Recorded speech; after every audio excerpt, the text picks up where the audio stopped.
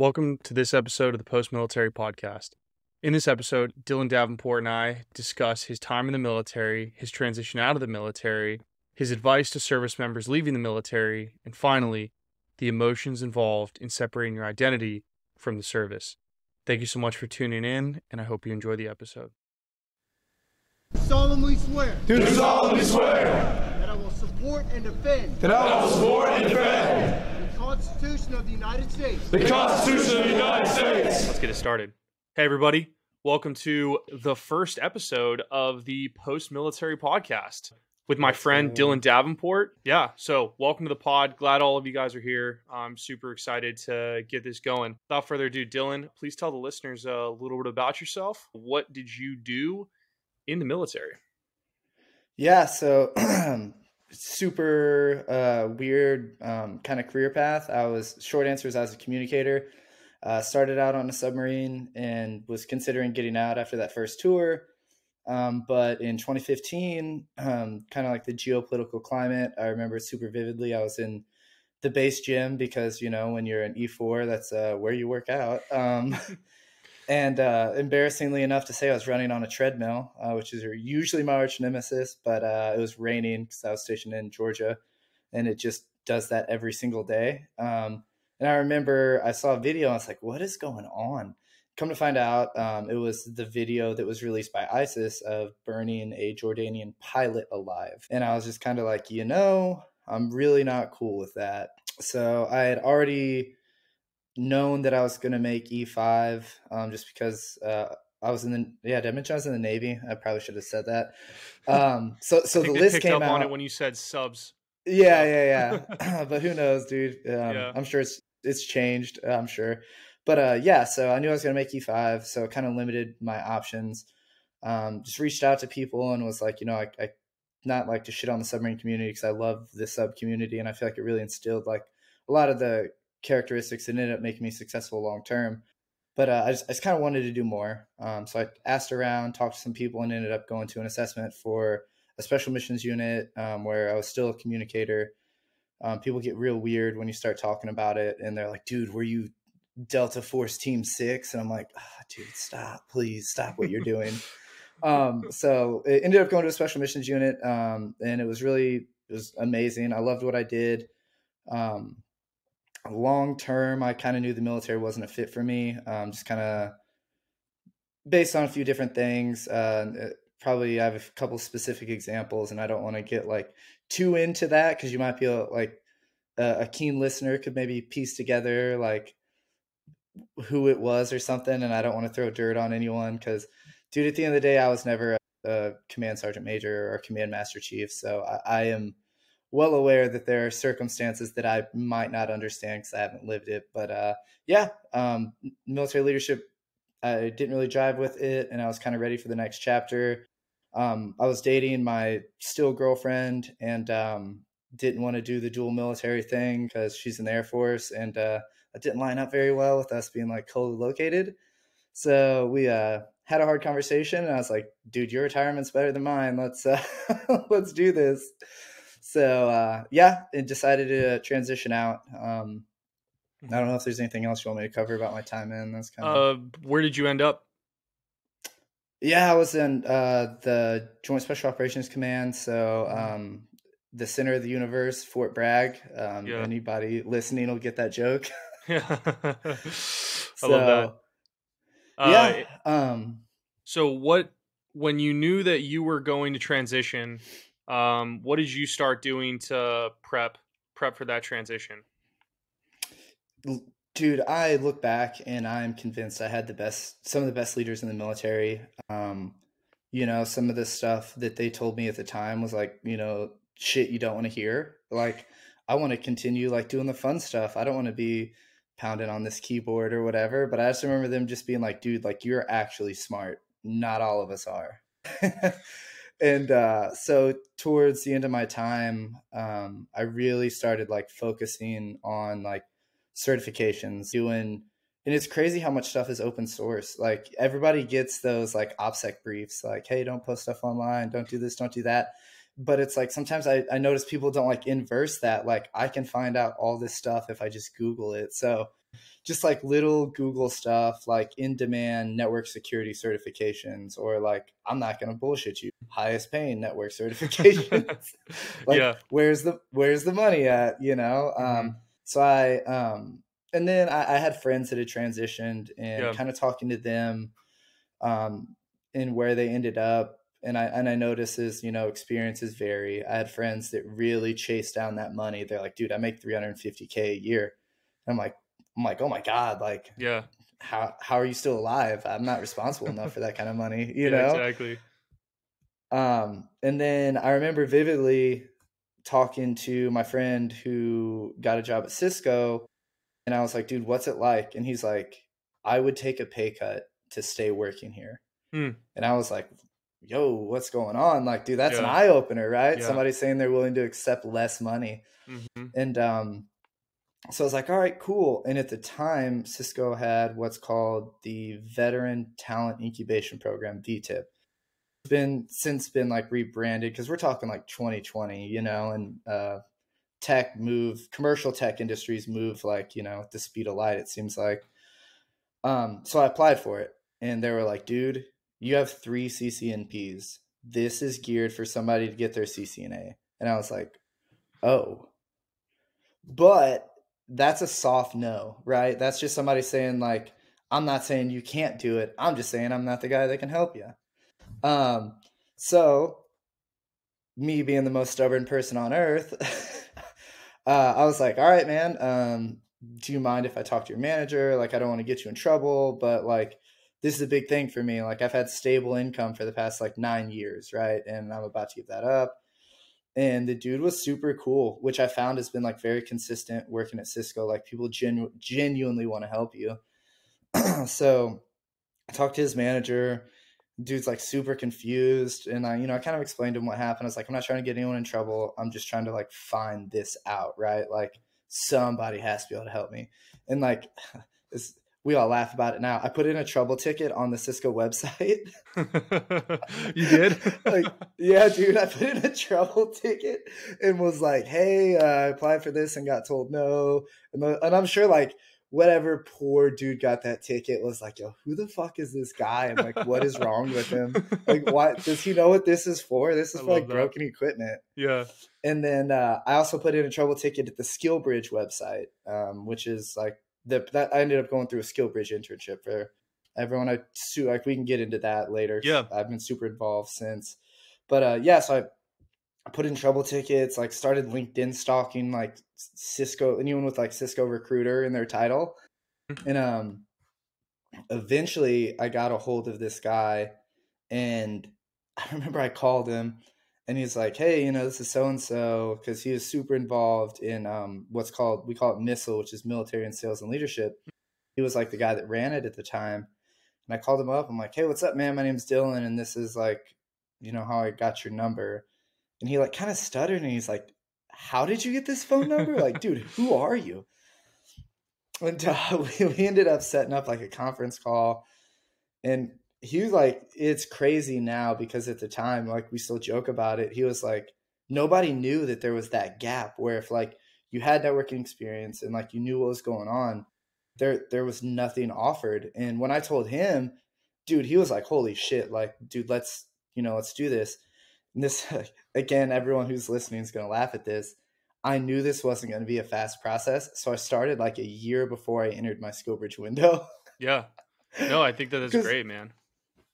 Well, because I mean, like, I'm sure you know from the officer side, even if you want to help somebody and you're like, dude, this guy's working so hard. He's like doing everything right. Let me look out for him. Yeah. First line leadership might, be super hot and hard charging about it, but really it only takes like one person to be that like administrative roadblock. 100%. And it's like, well, they don't have their, DA form. Well, that's Department of the Army. Dude, I suck. I was such a bad sailor. Whatever the Navy equivalent of a DA form is. Uh-huh.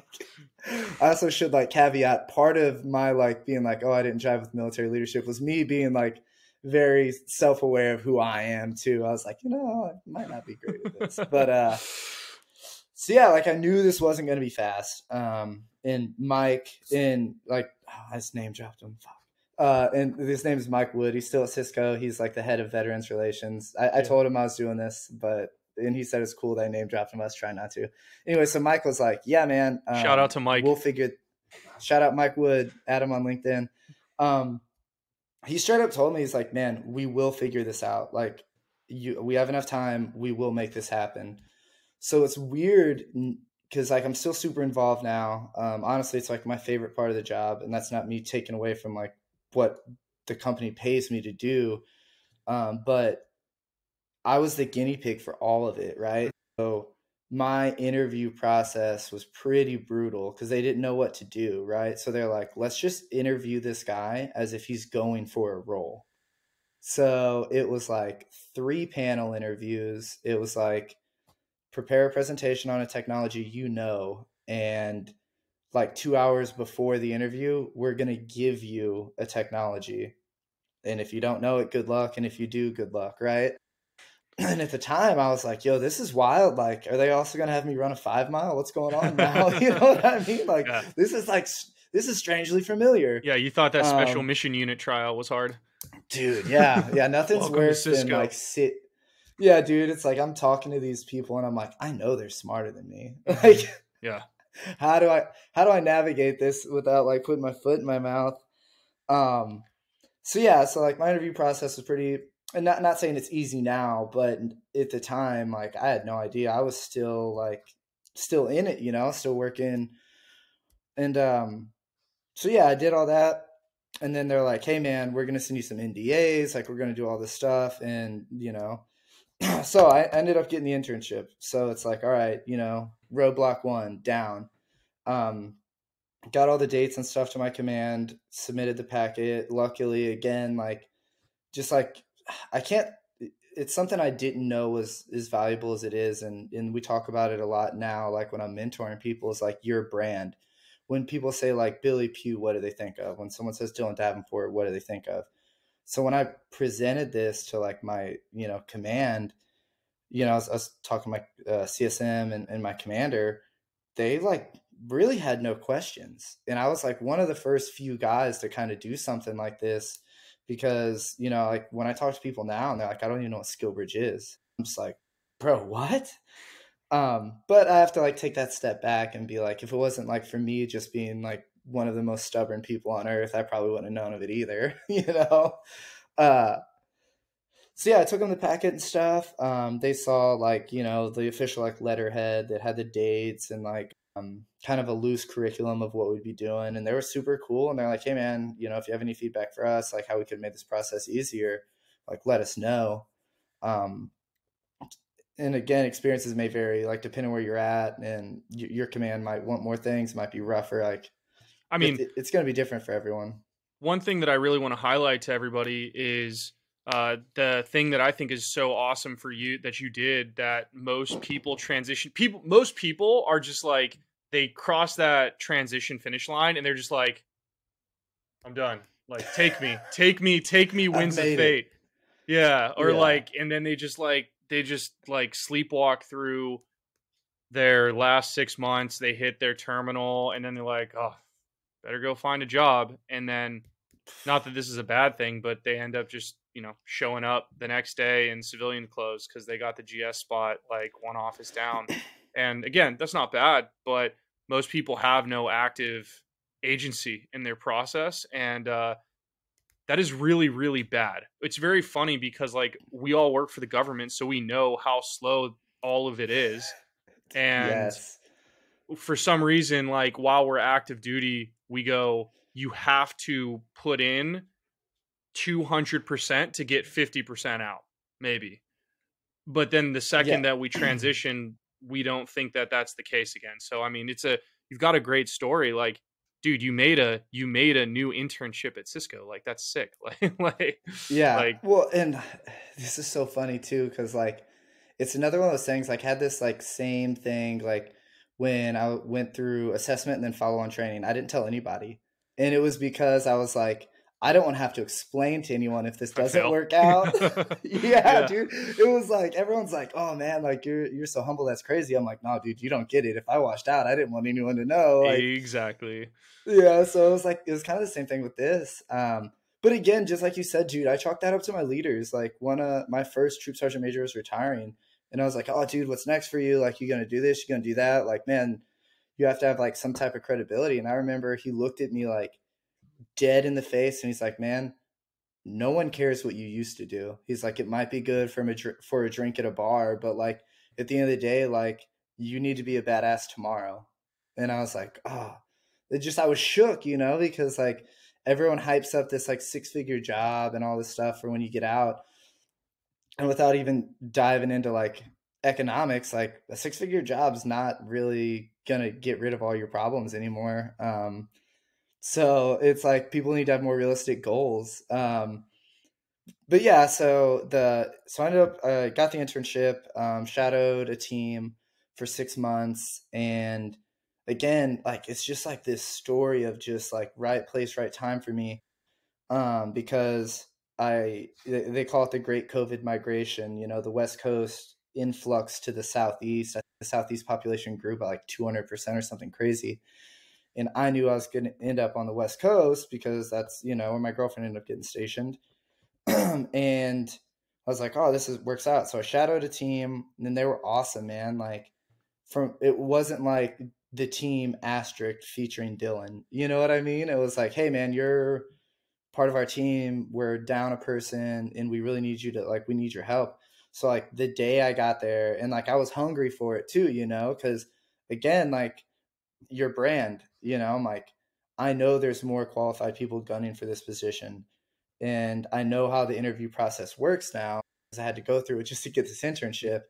And these are, your teammates are the people that are going to be interviewing, because just like any like kind of high functioning team, it's not necessarily can you do the job. It's like, can you do the job and fit in? So yeah, I did. I ended up only doing, I think, 5 months because just being naive, I'm like, oh, I can knock out my VA claim in a month. How bad can it be? Yeah. Yeah, let me tell you, I was wrong. Yes. I think that might be one of the only things I would go back and change. I would have done the full 6 months. But since it worked out, I don't know that I really would change anything. Yeah, true. So yeah, during the internship, super hungry. I was like super involved. Anytime like people were like, hey man, I'm like double booked for a meeting, I'd be like, send me the notes and send me kind of like the desired outcome, learn the technology and just like run the meeting. So it ended up really working. And as I've been here, I know once 5 people interviewed for the role, and now knowing who they are, I'm like, man, some of those people were actually kind of more qualified. But at the end of the day, the team was like, we know Dylan's body of work and we know what we're getting with him. So it was that I honestly believe that was a huge factor in why I ended up getting the role. That's awesome. Man, that's yeah, cool. So sick. Yeah. So, just real fast for everyone out there, if you don't know, basically what Dylan just described is SkillBridge. It's a chance to internship with a company that is a member of the SkillBridge program, where you're essentially free labor for a certain amount of time during your terminal, or is it leading up to your terminal? So, dude, I got all these answers. Yeah. So it's your last 180 days of active duty. So if you plan on taking terminal leave, you need to do it before you enter that 180-day window. And again, that's up to your command if they can support it, because of like staffing and stuff like that. So, and then also that really plays into the VA, because there's also critical timelines with that. I don't know if you want to get into that or not, but maybe a little bit. We'll see. Yeah. That's like an hour. That's hours of conversation. Yeah. Oh yes, dude. But yeah, so you're 180 days from your every like service calls it something different. I think the ETS, that's probably an Army term, dude. I swear I was in the Navy. So 180 days from your ETS day. Yep. And I know people that'll kind of take like 2 weeks at the front, 2 weeks at the back. I probably one of the few times I had little forethought. I did not take much time off at all from active duty to starting my role at Cisco. Basically a week and some change, because I was driving from North Carolina to California. Yeah, when I applied to Amazon, I timed it so that I started working for Amazon right when I got on terminal because I didn't really feel the Yeah. need to have a break, and I wanted to get paid. I wanted to double dip for the entire time that I was on terminal. So I get Get that. a sweet taste. Oh, it was beautiful. So looking back on your transition, obviously, like, you were super push it up when it comes to tracking down your SkillBridge. You really were aggressive with your timeline. You started way further out than most people. What would you say would you say there were any other key factors to your success besides your, like, just very, like, aggressive nature to the process and the fact that you started early? And then on the flip side, what would you do differently looking back on it? Oh, okay. Super easy. One of the keys to my success is like one of my roommates, because in like true fashion, four of us were in a house, all from the same like troop. One of my roommates was getting out, and he kind of did things exactly the opposite. In fact, like, he got out before me, and I still don't think his VA claim's done. And I love him to death. He's a great guy, but it just wasn't a huge priority for him. And I saw kind of the stress that he went through, and kind of like the hurry up and wait game, and that just wasn't for me. So I think a big thing, again, like a big thing that people don't utilize is there's so many resources out there for like, transitioning veterans. And the SkillBridge program is fairly new. I think, President Obama is the one that started it, like made it a thing. And I think it was 2009 or 2010. Like, somebody's going to fact check me and be like, oh, this dude's so full of shit. It's 2011. Comment below if Dylan got it wrong. Yeah. Let me know, please. Yeah. But so it's still super new. So a lot of companies don't know about it. And the paperwork's actually not that bad. I have friends that went out and, since getting out, they started their own companies.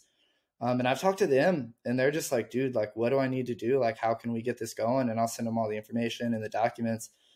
And honestly, as long as they're filled out correctly, I'll say that again, as long as they are filled out correctly, it's like a week turnaround. And I'm sure everybody's like, dude, no way. Dude, yes, way. One of my friends started a company, and they're booming right now. And he said he filled it out and got it, sent it in Monday, and Friday got the like official approval letter.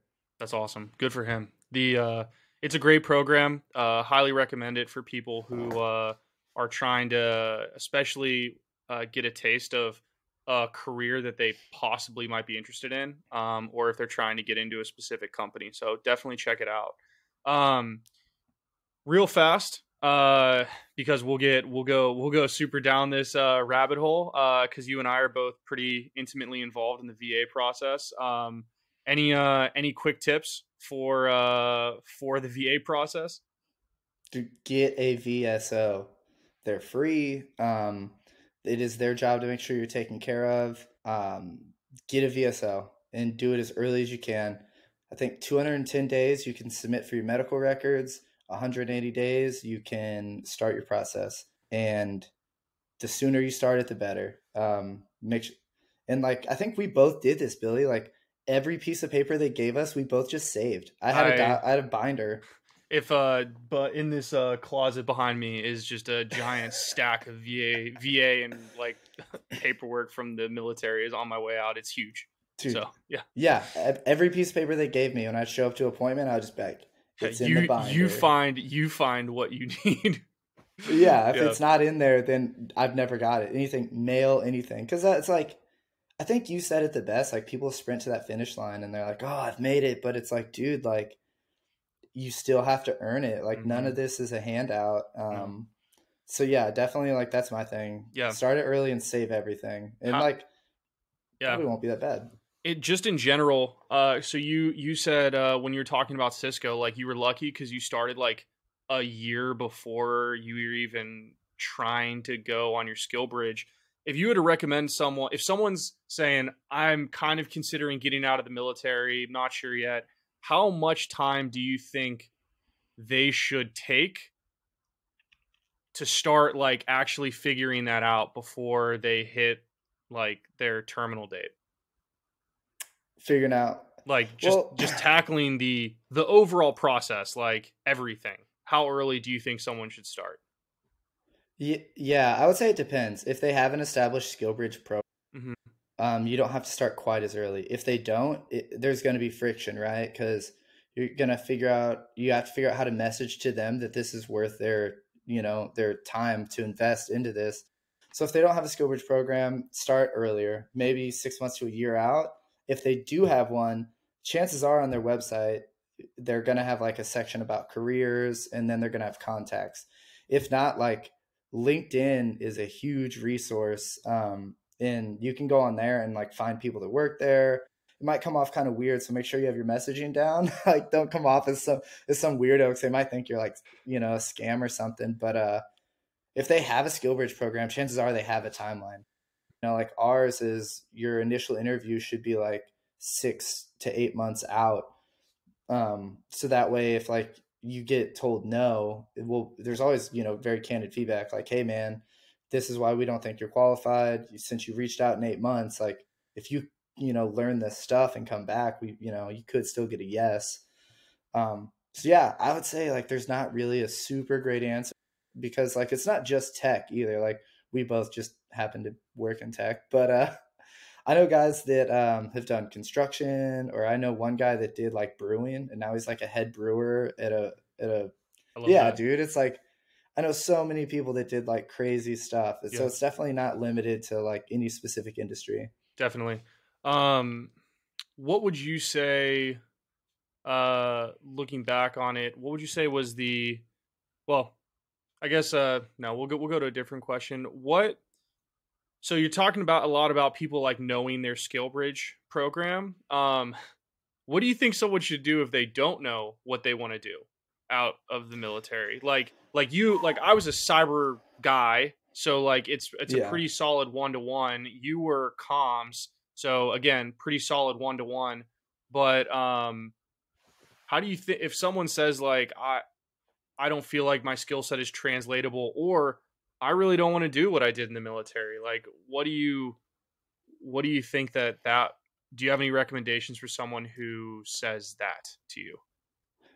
Well, I'd tell them at least they figured something out. They know what they don't want to do. Yeah. Like, hey, you're Yeah. not at a loss, my man. Like, Yeah. you're not gonna, what you don't want to do. Yeah. I mean, that's kind of hard, because like at the end of the day, I think, especially for me, a lot of guys get out because of work-life balance. You hear all the time like, oh, we care about your families, we care about this. But in my mind, it was always with an asterisk. It's like, hey, we care about your families, but you're on call, my man, and you better not go more than 30 minutes away from the compound. You know what I mean? And it's like, you better be driving separately to dinner, So it's just one of those things where it's like, I think you do have to have that hard conversation with yourself of like, my happiness and health should come first, and what can I do to sustain a certain quality of life, and whatever that is for you. Like, one of my friends, when he gets out, he's like, dude, I'm taking a year off and I'm driving around the country in a van. And I'm like, you're going to smell disgusting, but I'm still excited to see you when you come out west. You know what I mean? Yeah, 100%. So like, and that's like a hard question to answer for people. But I think, again, man, so much people don't realize the soft skills that you develop in the military, and like, sometimes just the ability to deal with bullshit that's outside of your control and just like bear that smile and keep moving forward. Like, that's worth so much to employers, because believe me when I say most people can't do that. Do besides that, do you think that there's any other? I think that people get gridlocked a lot because they think that the military is so different than the rest of humanity. What other skills do you think are really translatable just to you working in big corporate America? And do you think there's any other aspects of the military that you kind of brought over to the other side with you that have really kind of shaped how you conduct yourself day to day? Ownership, right? Like, I was blown away, and I think some of it may have been maybe me like hyping up the company. Yeah. But just like that sense of ownership of like, this is my job and I'm going to do it because it's what I'm, paid to do. Sometimes I was told I needed to like relax. So, like, you don't have to be intense, man. And I'm like, I'm not. I'm not intense. I'm not intense. Yeah. Worst answer ever. Yeah. But yeah, and then like, if you're like an NCO or an officer and you've ever had to articulate information to somebody who and it has nothing to do with their job set, that is a huge skill, because to be able to explain to somebody who has no knowledge, like a lot of people can't do that. So there's stuff like that, and just like the discipline, and I feel like that's like just like the fucking cheeseball answer, you know. But it's true. Like at some point, I don't care if you were a supply clerk and you deployed to like the most cush place ever, or if you were out there getting after it, like you still served and like you still had the discipline to do that. And just right place, right time is like, well, what used to be what right place, right time, right uniform, but now it's just like right place, right time. That's 50% of the job. So, kind of shifting gears a little bit.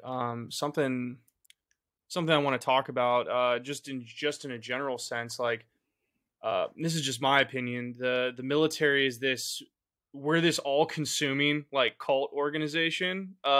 We demand everything from you. That's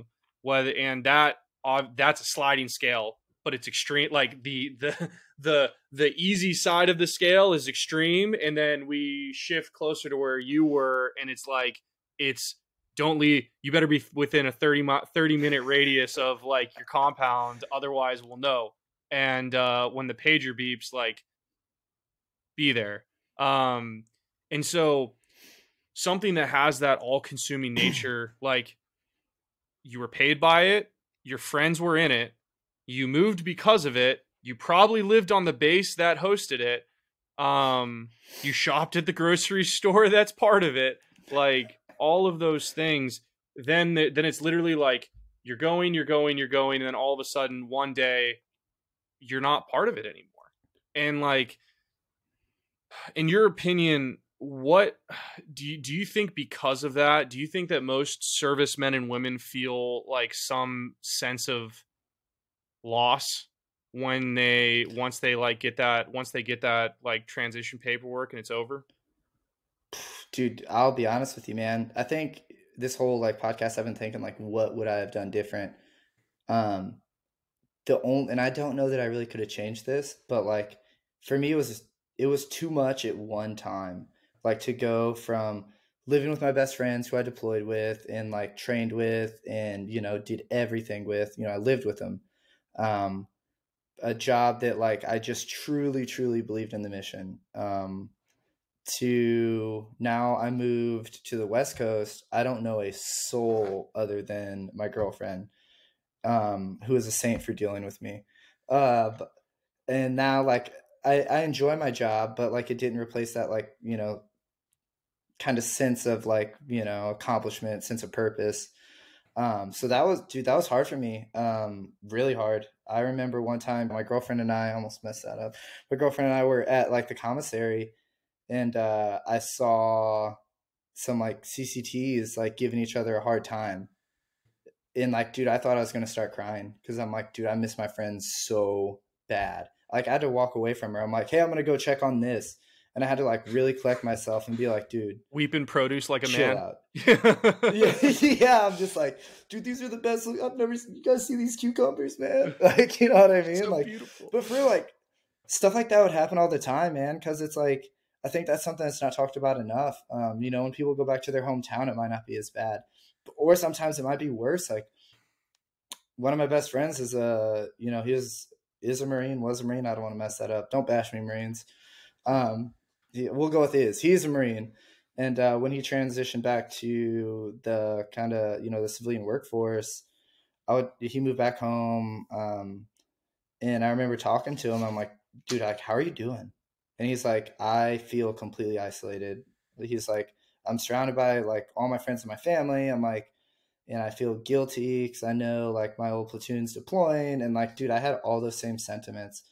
And what's crazy too is sometimes like your friends don't mean to make it worse, but like they'll send you pictures like on a TDY or a training exercise, or like call you and tell you some funny story about like, oh, you won't believe like what this asshole did. And like you laugh, and then like when the phone call's over, you're just like, man, you know, did I make the right choice? You know, I still had a couple more years in me. And, you know, I think we talked about it, like the pros and cons of both of our separations one time. And it's just like, yeah, man, I don't think there really is a good way when it's something you truly believe in. Yeah. It's and it's funny because like, I mean, do you think like you were a dude who was in on this like very tip of the spear unit, and like you don't get there without aggressively believing in the cause. So Yeah. so you have that like insane level of buy-in, but I mean like, do you think that that level of just like loss is felt for everybody, like regardless of your level of buy-in to the force? Yes and no. Like, I think it just depends, man. Cause like I had buddies from the subforce that I'm still cool with. And like, they have horror stories. Like one of my friends, their like admin people lost one of his evals, like lost it. They never saved it electronically or physically. So it cost him a promotion. And he was like, I'm done. He's like, I would get out today if I could. So like some guys do have that straight like sense of I got screwed over for X years straight. So when they get out, they're just like, what is it? You miss the clowns, but not the circus. Like they're just happy to see it in their rearview mirror. Like I did my time, I'm out. Um, I will say that it does seem to hit guys heavier if there was any sort of like selection process at all. Even like something as simple as like basic airborne course. I have friends that like were in the 82nd, and when they got out, they're like, dude, I'm gonna miss I'm gonna miss my boys. And they weren't even like 11 bang bangs. They were, whatever. But it's just like still good dudes, but like they were just that single thing that like, hey, I'm willing to do this. It does seem like it does kind of weed out people like the fair weather service members. 100%. Yeah, it's something that I find really interesting because, and this is just my take. I know I know a couple of folks who are like, especially in cyber, because we're always looking to like bounce because you hear how much money you can make, and it's like 5 and dive is the absolute move in the cyber officer community. But then and they're like, I hate the Air Force, it sucks. But then you leave, and all of a sudden, like that thing that you hated is gone, and now it's just you and your like shitty emotions. And so, like, the thing that I think is really important for a lot of people that no one thinks about is like there's this journey to transition, then there's this like flashpoint where you've transitioned, but then there's this whole emotional battle that exists post transition that no one really talks about. Like, and the big point is like, you're a great example. Like, bro, you got the Cisco job you wanted. You literally built the bridge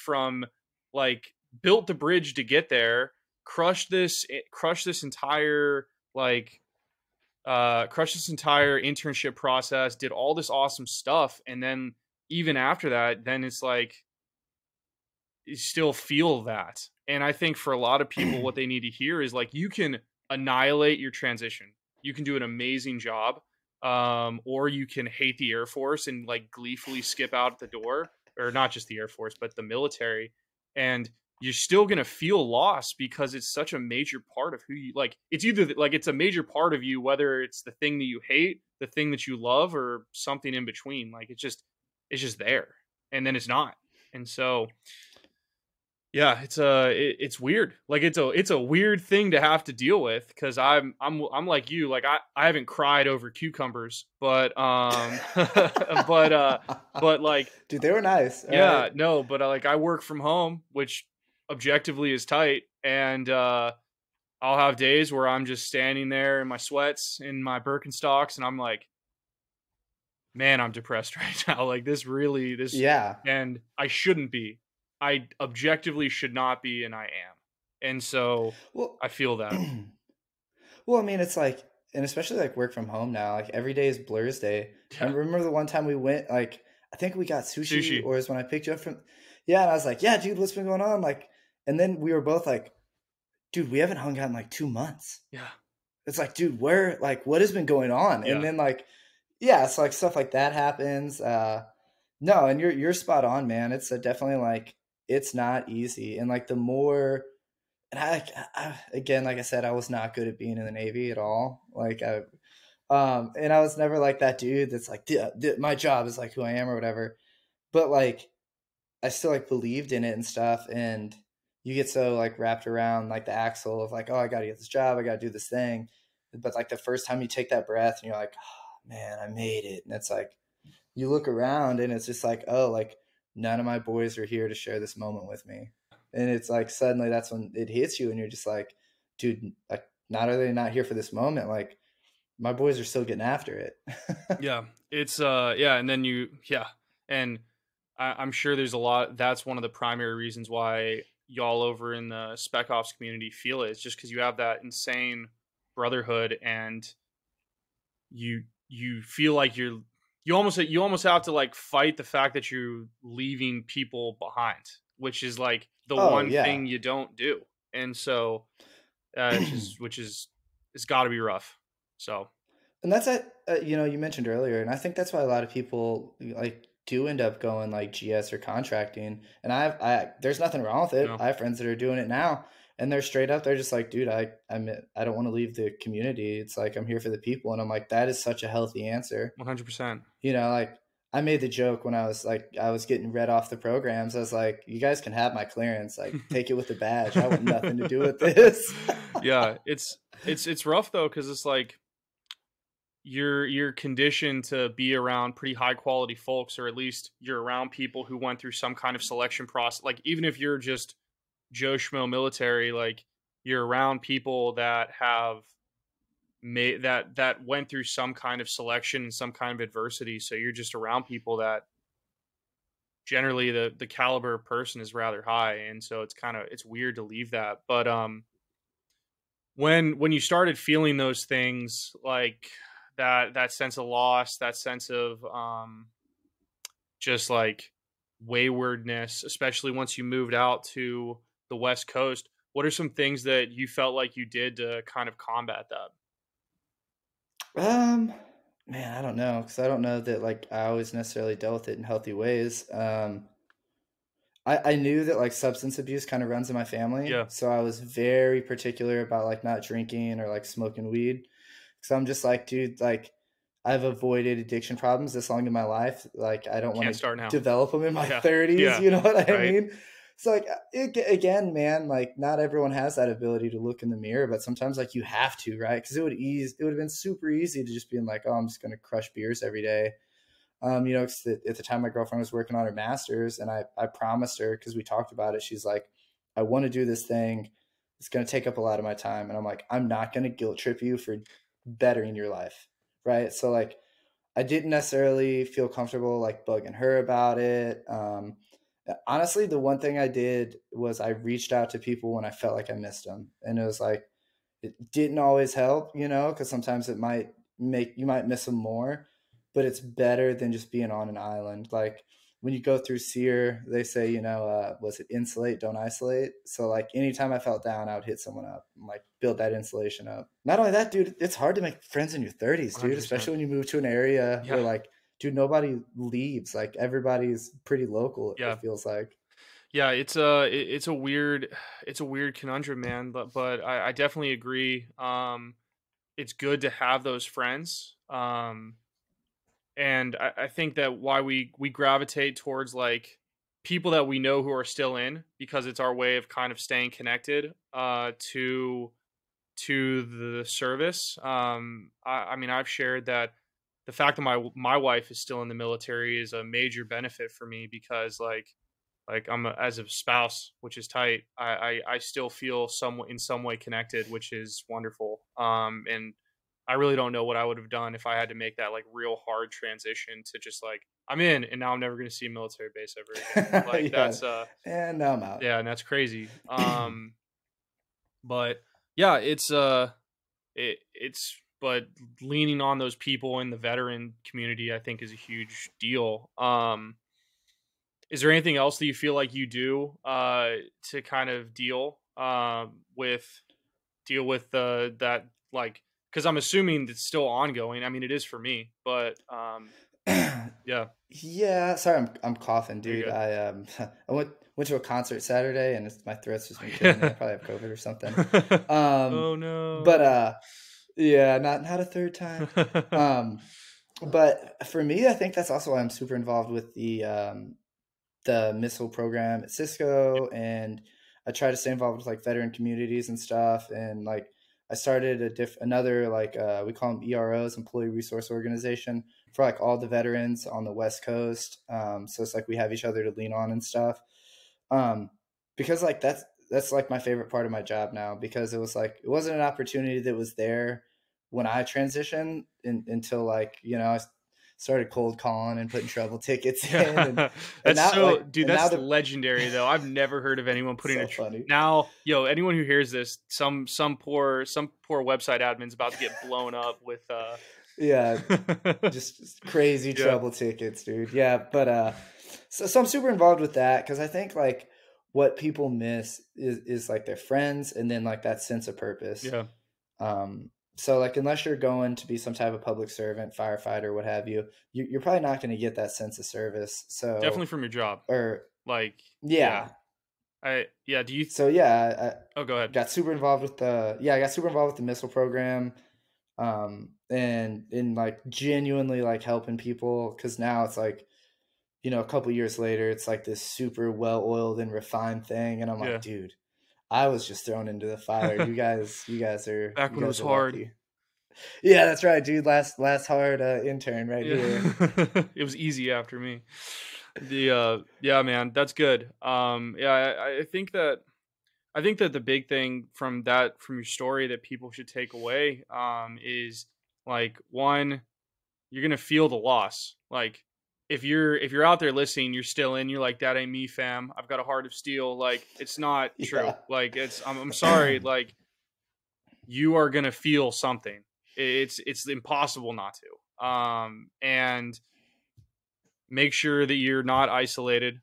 And also, like, it's okay that your job is not going to imbue you with a sense of purpose. You still need a sense of purpose, but like, I think that too many people, because we're in the military, like, I mean, like you were like the defender of America, like going downrange, getting the bad guys, and like, you're never going to top that.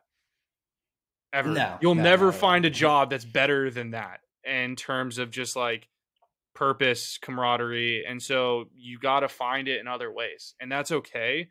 But I think too many people assume that they need a 1-for-1 replacement from the military to the civilian world. And it's like, you're not going to find it. Probably, like, most likely you're not going to find a job that gives you that 1-for-1 shift. And that's okay. Like, that is okay. So you just got to figure out what's next. Do you, like, kind of in that vein, how have you started like not reconstructing your identity, but how have you started trying to build your identity as like Dylan Davenport post, like, you're in this new chapter of your life? How have you started building that version of you that exists post military transition? It's funny, and I'm like not trying to like throw shade on anybody, because this is going to be like a controversial statement, I'm sure. I refused to be the I refused to be the guy who was obsessed with his last job. Yeah. Right? Like, it was an important part of my life. It really kind of formed me, but it's also like I didn't choose to like go to this next chapter, but still, like, you know, be obsessed with the last one. So I think it just like it's a relationship like anything else. Like, I acknowledge that it happened. There were good times, there were bad times. At the end of the day, like, it taught me so much, and it's hard to look back and have like nothing but, you know, I'm not going to look back and be like, oh, it was terrible, I got screwed over all these times, X, Y, and Z. It's like, yeah, there were times that it sucked. I'll probably never, you know, go for like a ruck again with a Molly, but yeah, you know, it's like I still backpack, so you know, I'm still walking with a heavy backpack. But yeah, I recognized. In fact, I even said, I was like, after 1 year, I'm not going to reference my old job, and if people ask me about it, I'm gonna just like kind of blow them off. That's crazy. And now I'm doing this podcast, so I'm full of shit. I mean, listen, like, I dragged it out of you. It's whatever. Like, it's cool. Well, never again. If you reach out to Dylan, he'll never talk to you about this subject ever again. That's right. This is it. Write this down. So you're not trying to like bring that with you into this next chapter of your life, but like, what would you say are qualities that you had in the military that you wanted to bring forward? You've already really talked about some, like that ownership piece, just having that discipline, like that stuff you obviously want to bring forward. And then you don't want to bring forward that like ultra hooiness, maybe. Yeah. Yeah, which Any team room joke. yeah. Yeah, probably not very work friendly either. But Yeah. like what That's what we call a resume generating event. I love that. What do you think? Yeah, what do you think? Like, what do you think what do you think of the primary? Are there any other things that you're trying to like leave behind, or some other things that you're trying to bring forward as you kind of build this version of you that's like post-military you, I guess? Yeah. And it's not necessarily like I'm not like ashamed of my service or like No. it's not, I don't like shy away from it or anything, but it's like I just didn't want to dwell on it Yeah. or like bring it up in like casual conversation. Because I think we all know that guy who's like gets drunk and starts like crying and shit. Yeah. And I'm like, dude, I'm not gonna be that guy. I only cry over cucumbers. When I see CCTs high-fiving each other in the BX. Yeah, that's right, dude. I'm gonna cry over cucumbers. But no, man, I recognize that a lot of like the kind of aggression and like hunger that made me successful in my last job would make me successful in my current one as long as it was within reason. I remember early on, I'm not going to say I got in trouble, but I got talked to because I felt like somebody wasn't pulling their weight. And I was like, okay, dude, I need to talk to this guy. So I hit him up. I'm like, hey, can we have like a video call? And I just asked him straight up, I'm like, what is your job? He's like, what do you mean? I was like, either I'm expecting too much of you, which is completely unfair, and like I need to know that, or you're not performing, which is completely unfair to me. But one of us is being slighted. Needless to say, that was the last time I ever spoke to that guy. What an aggressive way to, man. All of you corporate American people out there, like, yikes. Yeah. Like, oh my God. Yeah. So it was like keep that hunger and keep that drive, but just realize that like you might need to like kind of tone it down, or like the way you approach things. Maybe you can't necessarily be as direct, or your vocabulary might not be as welcomed. Yeah. Yeah. It's definitely it's definitely an interesting thought experiment for people who are thinking about that transition. I mean, first and foremost, like people should say, you should understand that there is going to be this sense of loss, and there will be this sense of loss of identity because you're not part of the organization anymore. Sorry. Like it is what it is. Yeah. So who You're are the cool kids club. Yeah, exactly. Yeah. Like it doesn't matter anymore. So figuring out who you are post-military is really important. And in terms of just like handling this emotional kind of not separation, because again, I don't want people to walk away from this thinking like I'm saying you need to disown and completely forget about your military experience. Like that's not what I'm saying at all. It's just that you need to understand that as you are separated from it and you move further away from it, you're going to experience some type of loss. So you need to be able to prepare for it. What advice would you give to people who are about to transition or are transitioning, or like post transition and are still kind of working through this? What advice might you give them to work through this stuff, like this sense of loss? I'll say just own it, right? Like, again, like I said earlier, I had like the best leaders. And one of them used to say like, bad news ages like room temperature milk. And, and it's the truth, man. Like if you're going through it, like every time I reached out to somebody, they were like glad to hear from me. And like, whether it be people that already transitioned, people that are still getting after it. I mean, I called my old troop sergeant major who's doing incredible things now in like different organizations. And, he's about to retire after like 30 years. And like, he had a similar conversation with me that we're having now. He's like, dude, I don't know what I'm going to do. Like I've done, this is like his third CSM tour or something crazy. And he's like, I love soldiers. I love like leading people and like, getting them past what they thought their potential was. And I was like, man, sounds like you need like a middle management job, brother. Yeah. You know what I mean? But like, I think just own it, man. Like chances are, you know, someone else who has like gotten out. And as long as like, you're not a guy who's like realistic about missing the military and you call some dude who maybe got screwed over or just has a bad attitude, that person might not be the best guy to call. But like call someone you actually trust, like a true friend, and just like talk to them. And you'd be surprised that it's like, oh shit, this is like perfectly normal. I mean, you're breaking up with the best and worst girlfriend you ever had, or boyfriend, or whatever you're into. Yeah, it's a crazy experience. What would you, if you had any more final pieces of advice for folks who are listening out there, that you kind of any save rounds? What might they be? I mean, you kind of already hit on it. Like, it sounds so cheesy, but just have a plan. Like, if you don't know what you want to do when you get out, think of something you might want to do, right? Like my friend that did the SkillBridge thing at a brewery. Mm-hmm. He's like, I didn't know if I was going to like this, but I love beer. Yeah. You know what I mean?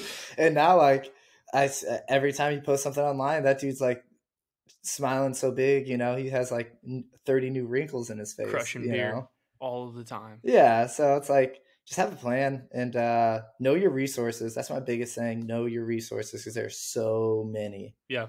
And I think if you do those two things, at the very least, like your appointments will be lined up and you'll have a general idea of what you're doing. You won't be getting out like, man, you know, I tore my ACL twice. I probably should have got that documented. You know what I mean? Like I hear stories from guys now, and I'm just like, dude, you know, getting knocked out on a jump is not normal, right? Like you should have told somebody about that. Yeah, you need to get seen. Yeah, I completely agree with that. And like, just to tack on for people, like this whole thing takes a lot more time than you think that it does. You really should be, if you don't know what you want to do, you should really be tackling these kinds of questions very early on. Like I tell people like 2 to 3 years out, like you should really start thinking about like, what do I want to be when I grow up? And you're not going to be sad that you took all that time, because you're going to do all that soul searching. You'll get answers to questions. You'll understand what kind of resources you have available to you. Smart people like Dylan Davenport are going to tell you to get checked out because you like spearheaded yourself right into a pine tree after you jumped out of a plane, like all sorts of stuff. But there's just a lot of resources out there that you won't know about unless you ask about them. So taking the time to talk to vets, get acquainted with the process is really important. But Dylan, my man, it's been great talking to you. Yeah, dude, I'm stoked on it. Yeah. Thanks so much. To everyone out there, thanks for listening to the first episode of the Post Military Podcast. Really excited to keep rolling out these awesome conversations for you, and make sure you like, subscribe, stay in touch, and we'll see you guys on the next one. Peace.